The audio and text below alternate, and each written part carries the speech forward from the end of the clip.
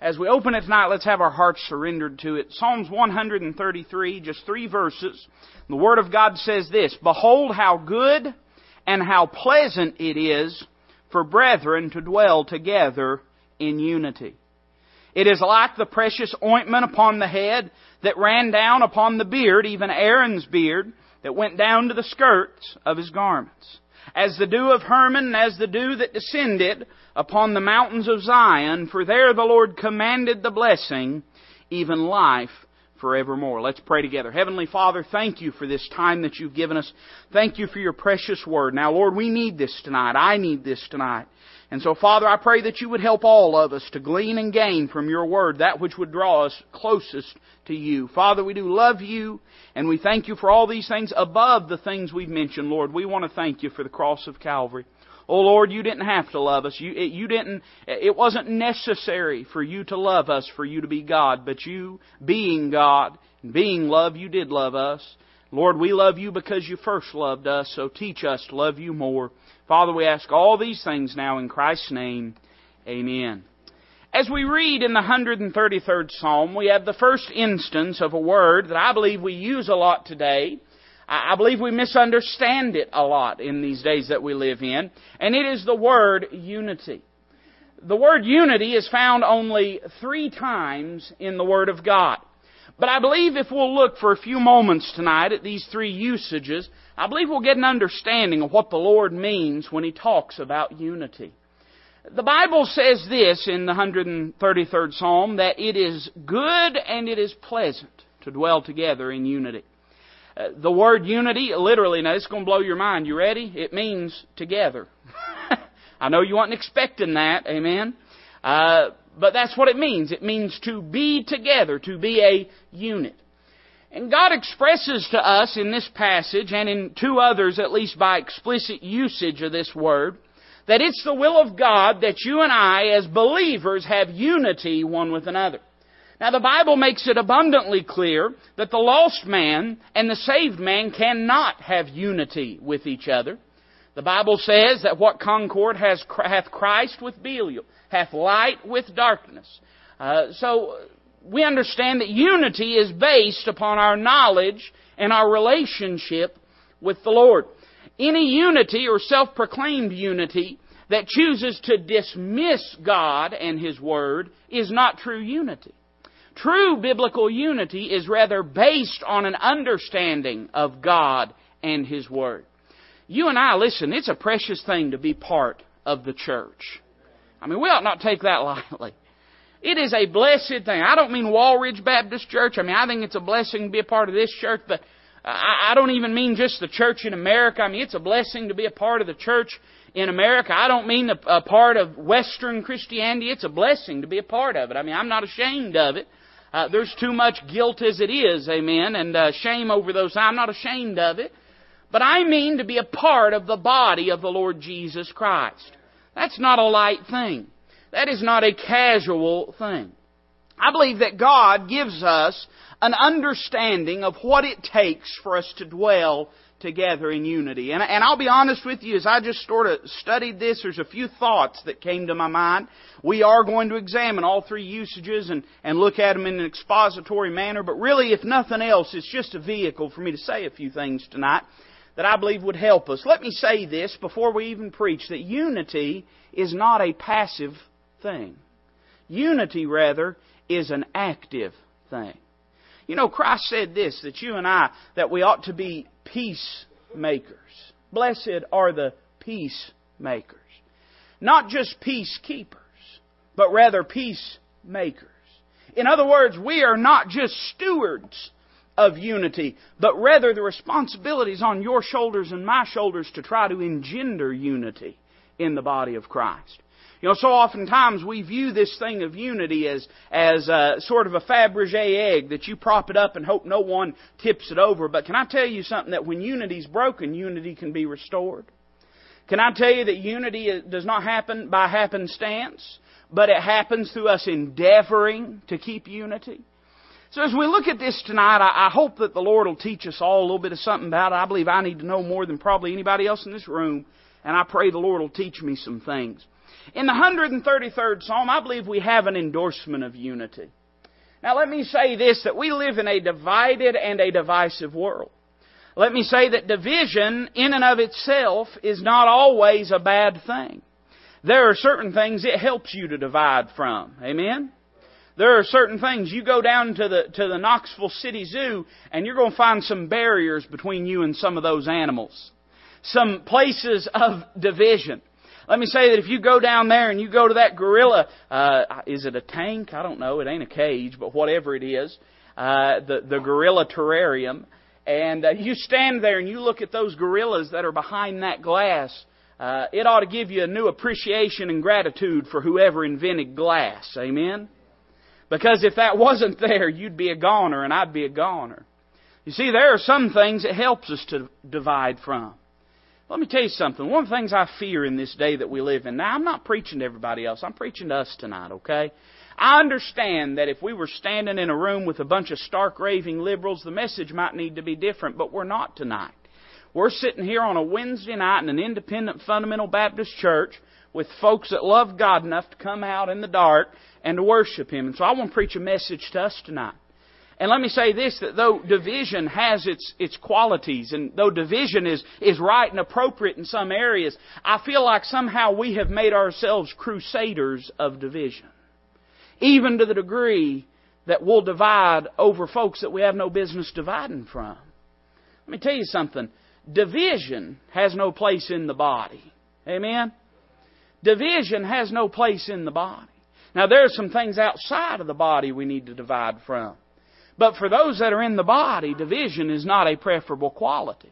And God describes the qualities of unity.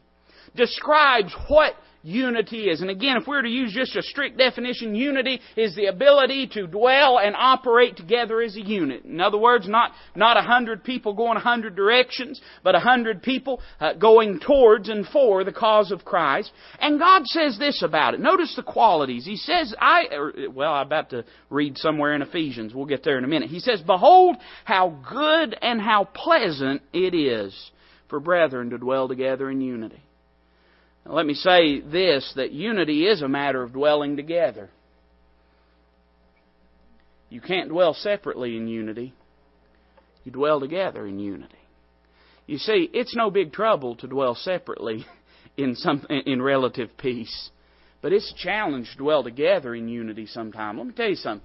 You get 100 people bounced around in the same place trying to serve God and do something for Jesus Christ. It's going to take work to get along. It does. And I don't say this, there's nothing that has precipitated this. If you got some problem with somebody, I don't know about it, and I'm not preaching at you. I'm just saying, you get 100 people in one place, it takes a little work sometimes. It's not dwelling separately in unity, it's dwelling together in unity. And God says, when I look at that, I see something that's good. Now, there's a lot of qualities that we associate with the idea of good. Can I tell you what good means? It means good. You know it when you see it. God knows it when He saw it. In fact, it's the first time that word good is used. The Lord created things and He stepped back and He saw that it was good. Let me tell you something. Good doesn't need a lot of definition in a practical sense. You can look at something and tell if it's good or if it's not good. God looks at unity and He says that's a good thing. It's a healthy thing. It's a proper thing. It's a beautiful thing. It's a pleasant thing. Again, as we see ourselves as ministers and ambassadors of division in a world of compromise and apathetic Christianity, and I understand that. I understand it. Let me tell you something. If there's any problem with Christianity in this country, it's not that it's too upset, it's that it's not upset enough. I get it, friend. I understand what you mean. But let us be careful lest we look at that which God has called good and say that's not good. You remember whenever God showed Peter that he could eat bacon, don't you? In the book of Acts. And saw the sheet let down by four corners and all manner of unclean beasts. And Peter, he was real religious. And he said, hey, I'm not going to touch that. That's unclean. And you know what God told him? He said, don't call unclean what I've called clean. Well, let me tell you something. We can have all of the noble causes we want. But when the Lord looks at the body of believers in the local church, He says it's a good thing to have unity. He describes it as good and He describes it as pleasant. That word's used a lot in your Bible, but pleasant basically means enjoyable. I've known people, and I even had some family, especially on they're not here tonight, so I can talk about them. On my mama's side, her folks was mountain folks, and they come out of Claiborne County, and they had to pipe the sunshine in, the kind of places that her kin come from. And they were very Hatfield and McCoy. You ever known anyone like that? They enjoyed drama for the sake of drama. They'd pick a fight just because they had nothing to do. Let me say that I think that the church has folks like that at times in it. Folks that thrive off of the drama, can't function unless something is wrong. There's an upheaval of some type. Can I just say this to you, and I believe the Lord would say this to you as well. You'd be amazed how enjoyable unity is. You'd be amazed how much you'd enjoy. I don't like division and upheaval and fussing and fighting in our house. I ain't going to say it never happens. I'm not going to stand up here and try to paint a picture different than what the reality is. We're married, and if you're married, that means sometimes you fuss and you argue and things like that. But in my house, my daddy didn't have to do a lot of yelling. Did you have a daddy like that? He did his talking with a belt. And that was good. Let me tell you why. Because there didn't have to be a lot of yelling in our house. And my dad, to this day, me and Mama will get together, and our personalities are too much alike, and we'll get to talking and having some real intense moments and discussing things. And Dad will say, "All right, now, I don't want to hear you argue." He sounds just like that. "I don't want to hear you argue now." And I guess I have picked up that trait. I enjoy peace in the home. Let me tell you something. I believe the Lord looks down at unity and He says, what a pleasant sight for God's children to get along, to enjoy each other's company. He gives us some qualities. He says it's good and it's pleasant. Then He notes the consecration of unity. For God to use the body to the most effective way, there has to be unity. You know this, and I know this, that the body, when there is any sort of division, you know what it is when you get sick? Now, how many of y'all, you get some of that drainage, that sinus drainage about this time of year? Do you ever do that? I do that sometimes. That's your body's way of saying, hey, there's something here we're trying to get rid of. That's division in the body, isn't it? You may have gotten a stomach bug or something to that effect, and I won't get graphic, but let me just say the body has a way of getting rid of that bug. That's division in the body. And you and I both know that when there's that division in the body, it cannot operate in the proper way. But hey, when it's healthy, when the body is functioning and working appropriately with each other, that's when God could use it. Listen to how God describes unity in verse 2. He says it's like the precious ointment upon the head that ran down upon the beard, even Aaron's beard, that went down to the skirts of his garments. Now, if you're a Bible student, you know what that is. That's talking about the oil wherewith they would anoint the high priest. And that oil did not necessarily have any salvific or supernatural qualities, but rather it was a public confession and a public distinction that this man's life was set apart for something more important than himself. Let me say this, that one of the testimonies of unity to a lost and dying world is that you and I, we're here for something more important than you and I. When a church of 100 or so, and I use that number because that's about what we got on a good Sunday, but it could be 1,000 or it could be 10. But when a church of 100 can gather together and people can put their egos aside and their ambitions to the side and work together for the common cause of glorifying Jesus Christ, number one, and of reaching the lost, number two, when we can do that, that is a good testimony to a lost and dying world that this is more than just a social club. This is more than just a good time party group. We're here for something serious. And let me tell you something. I think the church is a serious thing. I mean, we joke around a lot, and I think that's fine. I don't think that offends the Lord. We have a good time. We worship and shout, and I believe that honors God. But I believe the church is a serious thing. We are dealing in eternal commodities, and we are dealing in eternal matters. And one of the things that unity does, God says, I look at that and that tells me you've set aside your life for something greater than you. We see the consecration of unity, but we notice the confirmation of unity. Look at verse 3. It says, as the dew of Hermon, and as the dew that descended upon the mountains of Zion, for there the Lord commanded the blessing, even life forevermore. Now, I'll go ahead and tell you, if you've studied this verse, I could tell you 100,000 things about it. I could tell you 50 different commentators' opinions. We do know that Hermon and Zion are not necessarily close to each other. But I'll tell you this, there's one thing I drew away from it, is I drew the word descended. I don't know about you, but for some reason I've always thought of dew as something that came up from underneath. But the Bible says it's something that descended. And he says this, that the dew from Hermon and the dew from Zion that descended down, why did it descend down on Zion? Because there the Lord issued the blessing. In other words, it descended there because God was pleased with what was going on. Let me say that unity is in many ways the effort or the fruit of our efforts and our spiritual endeavor to keep and to make unity. But let me say that I believe that unity also is the result of the blessing of God. Or maybe we could flip it around and say this, that God blesses unity. When it's true biblical unity, I believe God blesses it because I believe it honors Him. You've heard it said before that faith always honors God and God always honors faith. Well, I believe the same thing could be said about biblical unity. I make that distinction because there's a lot of unity falsely so called.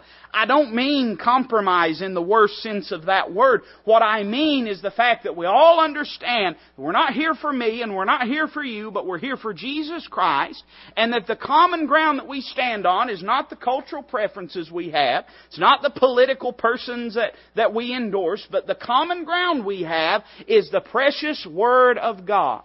And though we may disagree in a lot of areas, I promise you don't comb your hair like I comb mine. You probably don't organize your closet the way I organize my closet. But I promise you this, if you've been saved, you got saved the same way I got saved. And if you know a Savior, you know my Savior, because He's the only Savior there is.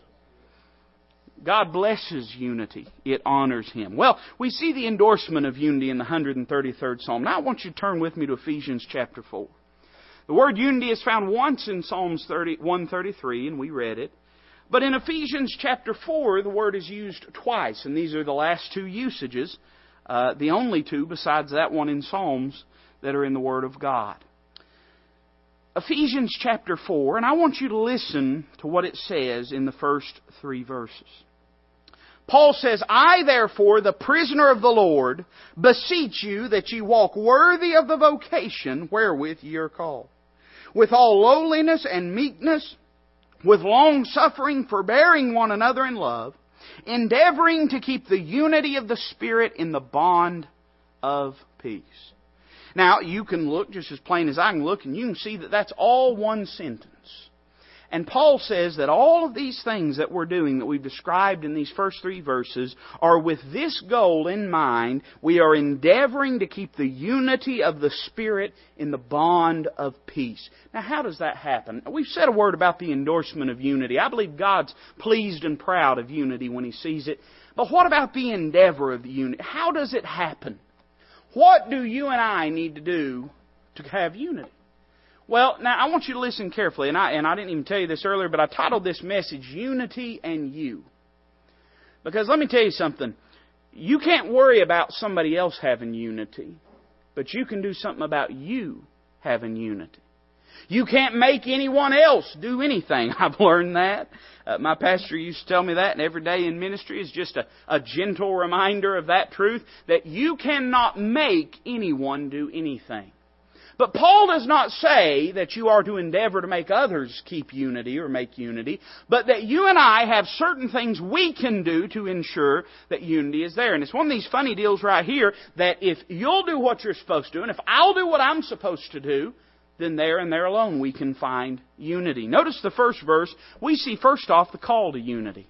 What does Paul say? He says that I beseech you that ye walk worthy of the vocation wherewith ye are called. That's fascinating language. Let me tell you why. We know what that word vocation is. We know what vocational schools and things of that sort are. A vocation is a job. And Paul says you and I as believers, we are called to do a job. And that job is not keeping unity. That job is something else. But in order to do that job, we must keep unity. Now, you know this if you've ever worked with people, that you're only efficient if you're working together. Right? You're only efficient if you're working together.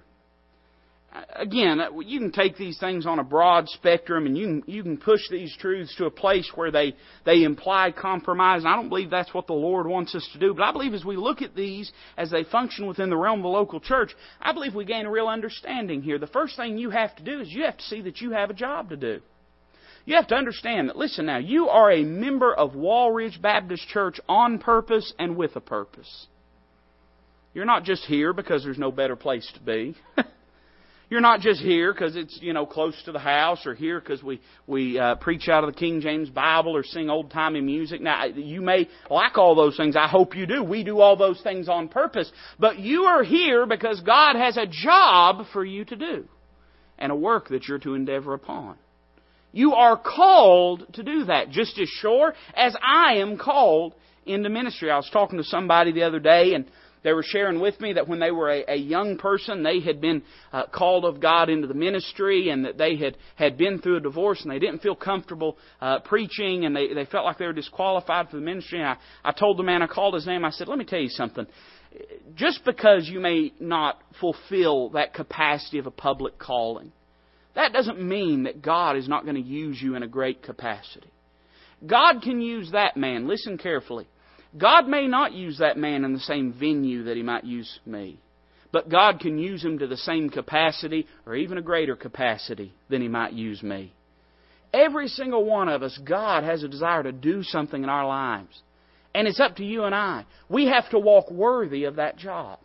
Let me tell you something. It would solve a lot of nonsense in the Christian life if we just look at our life as having to live up to the job requirements of being a Christian. I know this isn't my message, but I want to say it anyway. When you got a job, there were certain job requirements you had to have. You might have had to lift so much weight. You might have had to have a certain education. You might have had to have certain... Somebody sat back and they looked and they asked themselves, what kind of person do we want to do this job? And then they wrote out those qualifications. They looked for someone. I want to ask you something. If you were to sit back and ask yourself, if I wanted someone to be a Christian, what would the qualifications be? I bet you'd want someone faithful, someone dedicated, someone consecrated, someone that was long-suffering with other people, but someone that was serious about the work that God had called them to do. And on you might give. Can I ask you something? Are you walking worthy of that vocation wherewith you're called? Would you fit that job description if you were hiring somebody to be a Christian? There is a call to unity. It's not just a recommendation, it is a call. And then I want you to notice this. We see the characteristics that accompany unity. Now, God gives us three things here, and I'm not going to really preach all of them because there's not time, but I do want to touch on them. He says, with all lowliness and meekness and long-suffering. Now, let me tell you something. Prideful people can't have unity because they can never admit when they've done something wrong. They can never admit when they've done something wrong. I struggle with more pride than any human ought to have to struggle with. And you might say the same thing about you. But I found this, that only by pride cometh contention, the book of Proverbs says. And so most of the time when I'm having a problem with somebody, or sometimes even when they're having a problem with me, I found that my pride has enabled, even if it has not caused it, it has enabled it in some way. Let me tell you, the shortest route to unity is lowliness. You say, preacher, it wasn't my fault. They did it to me. Yeah, and you might be doing it to someone else tomorrow. You don't know. You're not above it. I'm not above it. Not a one of us. If we had pictures of ourselves, glimpses of ourselves on our worst day, we'd want them stowed away or burned forever where no one could ever see them. We wouldn't want anyone to know we could act and behave in such a way. But that's how sin-fallen and depraved and corrupt and putrefied flesh is. And you've got it just like I've got it. So lowliness is a quality you're going to have. Notice the second thing, meekness. Now, people have defined meekness in 1,000 ways. Can I tell you just a simple definition I think is good for meekness? Meekness is having every right and every ability to, but choosing not to because it doesn't honor God. You know, the Bible talks about using our liberty for a cloak of maliciousness. The Bible says that Moses was the meekest man on earth. There were times when God would have struck the whole nation of Israel down if Moses had said, God, do it. Do it. But he didn't. Why? Because it didn't glorify God. He looked at the Lord and he said, Lord, you can't do it. Now these were people that would cuss His name. These are people that blamed Moses for every problem they had. These are people that said, Moses brought us out here to die in this wilderness. And yet here is Moses, and he has the authority, and I believe any of us would say Moses had the right. If anybody had the right, it was Moses. And God saying, Moses, just get out of the way. I'll kill every one of them. I'll start over new with you. But Moses says, Lord, no. Because if you do that, the heathen are going to blaspheme your name. The heathen are going to blaspheme your name. Meekness is strength under spiritual direction. Or let's say strength under spiritual restraint. Having the liberty and having the right, but not seeing it as scripturally or spiritually expedient. And then he says this, not only lowliness and meekness, but long suffering. Boy, that's a tough word. Long suffering. Patience. Patience. Patience. Allowing that people are going to make mistakes. Allowing that people are going to do something wrong. You better just get comfortable with the fact that there's going to be folks hurt your feelings. There's going to be folks say things wrong. There's going to be folks do you wrong. And very likely, you're going to do the same thing to other people. Long-sufferingness, the patience and willingness to allow for others' mistakes. These are three characteristics. God says these are characteristics of unity. Notice the compassion associated with unity. He says this, forbearing one another in love. I got to looking at that word forbearing and finding ways that it's found in our Bible. And there's actually a phrase we use all the time. And it comes from that word, forbearing. And you'll find it several times in the Bible that Paul uses this phrase. But you know, sometimes we'll say this. We'll say, I've got a story to tell. Would you bear with me? Or we might say, I've been under the weather today. Would you bear with me? It literally means to prop somebody up and to hold them up. When someone is acknowledging and confessing that they're not what they ought to be, Paul says you ought to prop that person up, be a help to them.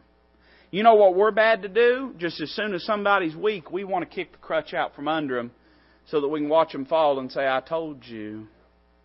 Paul says, no, that's not how it's done. You forbear one another. When they're going to fall, you just lean against them. When they're going to slip, you just get underneath them, forbear them, and bear with them. And then we see the coordinator of unity. Look at verse number 3. I like this. Endeavoring. And I don't know if you mark in your Bible, but if you do, it wouldn't hurt you to underscore that word endeavoring, because it's important. Endeavoring to keep the unity of the Spirit in the bond of peace. Now, I've thought a lot about that phrase. There's a lot of ways that you can look at, a lot of things you could say about it. But can I just say a word about the coordinator of unity? Let me tell you something. You get enough people bouncing around close to each other, whether advertently or inadvertently, somebody's going to upset somebody. Preacher, how can we maintain unity? Well, here's the beautiful thing. I may not always know what you mean or what you say. I had a discussion with somebody the other day, and it took way longer than it should have. And I think a lot of the reason was because there was a breakdown in understanding communication one with another. You might have trouble understanding me, or I might have trouble understanding you. But guess what? If you're born again, and I know I'm born again, there's somebody that lives within me and that lives within you. And He knows what is the mind of the Spirit. And the Spirit of God, if I'll just listen to the Holy Spirit, and if you'll listen to the Holy Spirit, if I'll just listen to the Holy Spirit, and if you'll just listen to the Holy Spirit. You say, but preacher, what if they don't? Well, you still need to listen to the Holy Spirit. Let the Spirit of God deal with them. He's capable. I know sometimes we think of the Spirit of God as this meek, mild, impotent being that tries his best but never seems to win out. But let me tell you something. The Spirit of God has the ability to buckle your knees and put you on your face if He wants to. You just obey the Spirit of God and trust that they will. And if they don't, they're God's child. God will deal with them. That's how the bond of peace is kept. It's not just kept through trying to figure each other out. It's not just kept through trying to keep from stepping on each other's toes. I want you to notice something. I'm done. Look down at verse number 12. We see the last usage of it. We see the endeavor of unity, but we see the end result of unity. Now, here's why it's so important to follow the leading of the Holy Spirit. Because unity has more effects than just peace. In fact, let me say this to you, that the primary purpose in unity, look at verse number 12 and 13. The Bible says, and God's just got through describing a lot of things. In verse number 4, He says there's one body and one Spirit, even as ye are called, in one hope you're calling, one Lord, one faith, one baptism, one God and Father of all, who is above all, and through all, and in you all. Now, that sounds like unity, doesn't it? I mean, one God, one faith, one Spirit, one baptism. It ought to be we'd have unity, but sometimes we don't. Now, why is that? But unto every one of us is given grace, according to the measure of the gift of Christ. In other words, if the church only had God in it, it'd never have a problem with unity. But the church has you and me in it. And so sometimes there's a problem with unity. So why would God allow, this sounds funny, but if the church is so great without us, why would God let us in it? Well, let me explain to you why. He says this, wherefore He saith, when He ascended up on high, He led captivity captive and gave gifts unto men. Now that He ascended, what is it but that He also descended first into the lower parts of the earth? He that descended is the same also that ascended up far above all heavens, that He might fill all things. And He gave some apostles, and some prophets, and some evangelists, and some pastors and teachers. In other words, can I just put it this way? God says this. He says there's one God, one Spirit, one faith, one Lord, one baptism. But there's lots of folks in the church because we're all different. Every one of us, and God is using us in a different capacity.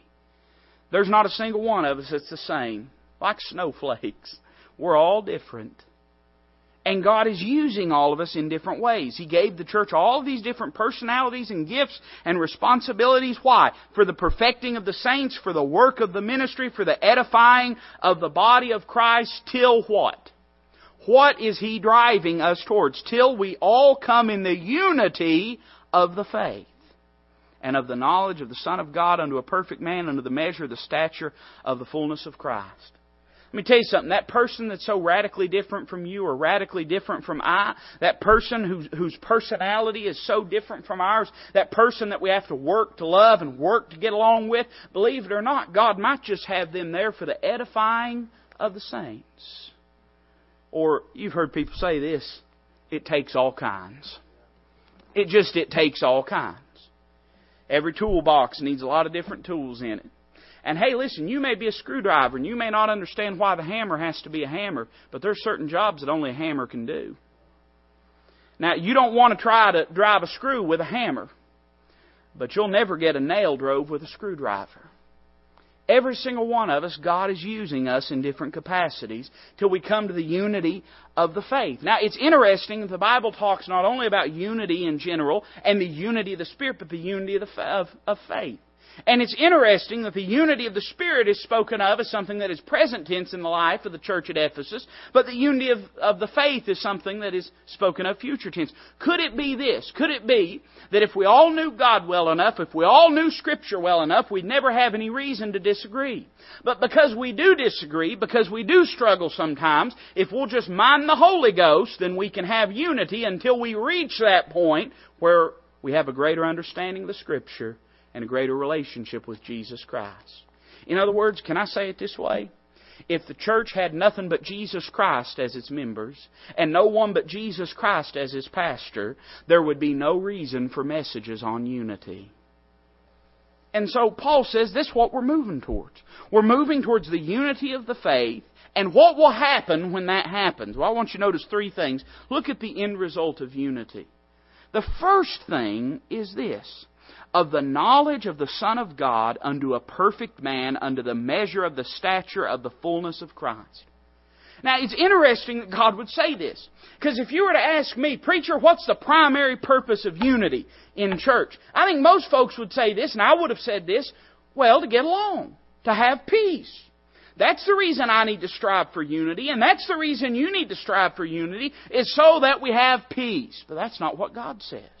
God says the main reason that we strive for unity is because it makes us more Christ-like. Let me tell you something. There's times that you'll strive for unity with someone, and it won't never happen, even if you're doing everything right, because of the way that they're living and what they're doing. And if that was the primary purpose, then unity would have failed. But the primary purpose of unity is through that endeavor, through that sacrifice, that self-denial, that crucifying of self, and that embracing and uplifting and exalting of the crucified life and of the risen Son of God. Through that, you'll become more Christ-like. I think a good picture is the relationship this world has with Jesus Christ. He came unto His own, and He came perfectly. He didn't do anything wrong. He didn't commit a single sin. He didn't do anything that was at aught with anyone that was His fault. I mean, everything that the Son of God did, there was no reason for them to dislike Him, but His own received Him not, and they crucified Him. The truth is, the end result, the primary one, is not always unity. Now, this is an important safeguard, and here's why. And I want to explain this to you. I believe this is worth saying. If the whole purpose of unity were peace, then we would endeavor to pursue unity at all costs. In other words, if there was something that me and you disagreed on and unity was the only goal, then we'd just ignore whatever we disagreed on, whether that be the Word of God or the deity of Christ or the exclusivity of salvation by faith. But that's not the purpose. The main and chief and primary purpose of unity is for us to become Christ-like. So we're not becoming Christ-like if we have unity at the expense of Jesus Christ and the Word of God. Another good example is evangelism. I ain't preaching on this, but I think it'll clarify it a little bit to you. The primary purpose of a Christian is not to win the lost. The primary purpose is to bring glory to God. Now, you're open to Ephesians. You can read over to chapter 1 and you can see where Paul says that. Now, the primary work of the Christian is to preach the gospel unto every creature. But the primary purpose is that we might glorify God. Why is this distinction important, preacher? Because if the primary purpose is not to glorify God, then you could advocate evangelism at any cost. Hey, buy drugs for the addict, buy liquor for the drunk if that'll get them to hear the gospel. No, because in doing that we dishonor the Lord Jesus Christ. In the same way, the primary purpose of unity is that we might be more Christ-like. If we have to do anything that makes us less Christ-like to have unity, then it's not biblical unity. By the same token, in your life, don't always look at unity as the end game of a pursuit of unity, because you won't always have unity with everyone. But rather understand that through that endeavor, you're becoming more like Jesus Christ. You're having to be less about you and more about Him and more about others. The first purpose in result in unity is to resemble the Son. Let me say the second one, look at verse 14, is that we might remain in the Scriptures. It says this, that we henceforth be no more children, tossed to and fro, and carried about with every wind of doctrine by the sleight of men and cunning craftiness whereby they lie in wait to deceive.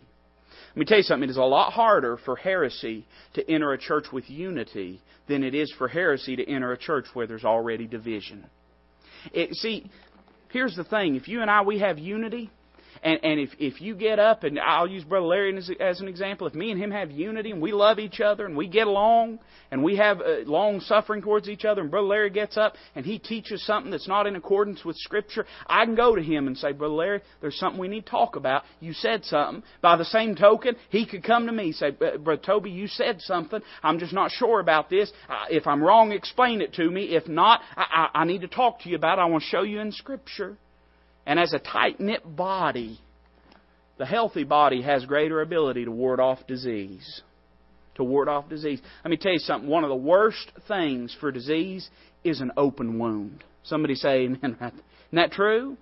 It's part of the reason disease is spread so rapidly in third world countries is because so often without any kind of medical assistance, a wound, just a cut or just a burn or just a scrape, if it's left open, it is so susceptible to the airborne pathogens and diseases that are around. Let me tell you something. This old wicked world that we're in, there's all kinds of nonsense flying around this air.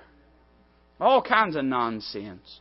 You turn on your TV and there'll be poison pumped right into your house from some fork-tongued TV preacher. You go and you read, you get on the internet. My goodness, I mean, if you ever wonder where all the crazy folks went, they all climbed on the internet. It's everywhere.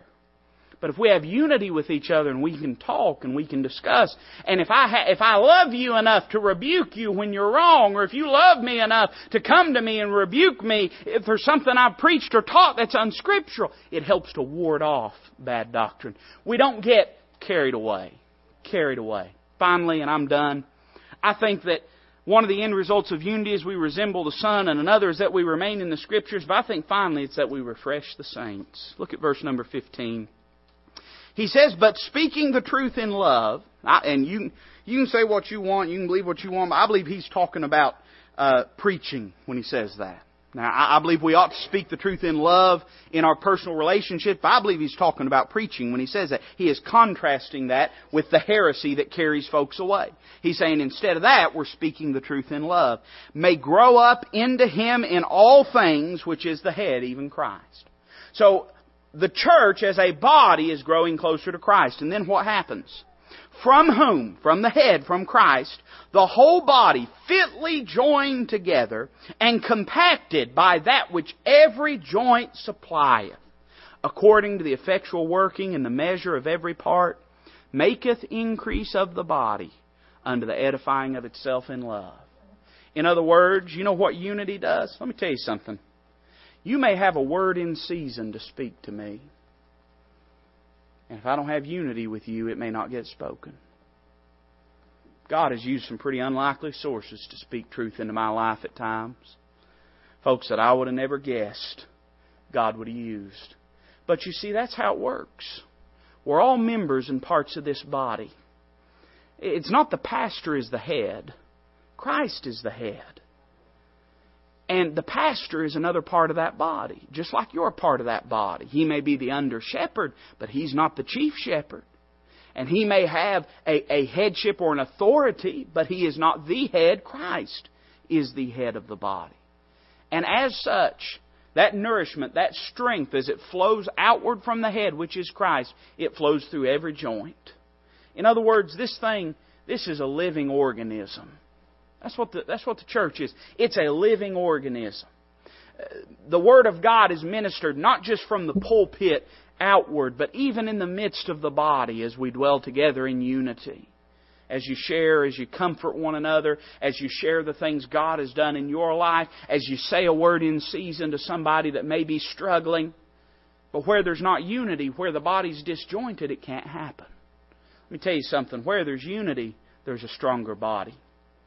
It doesn't matter what part it is, whether it's a foot or a toe or an arm or what. You cut off the supply to it, and it'll wither and die. It'll wither and die. And you may find this. I mean, the shoulder may not need the arm to survive, but it might need to be scratched every now and then. Am I right? You may look and say, well, I don't need them. You might be surprised how much you need them. I might be surprised how much I need you. And so God is doing a work through the whole body.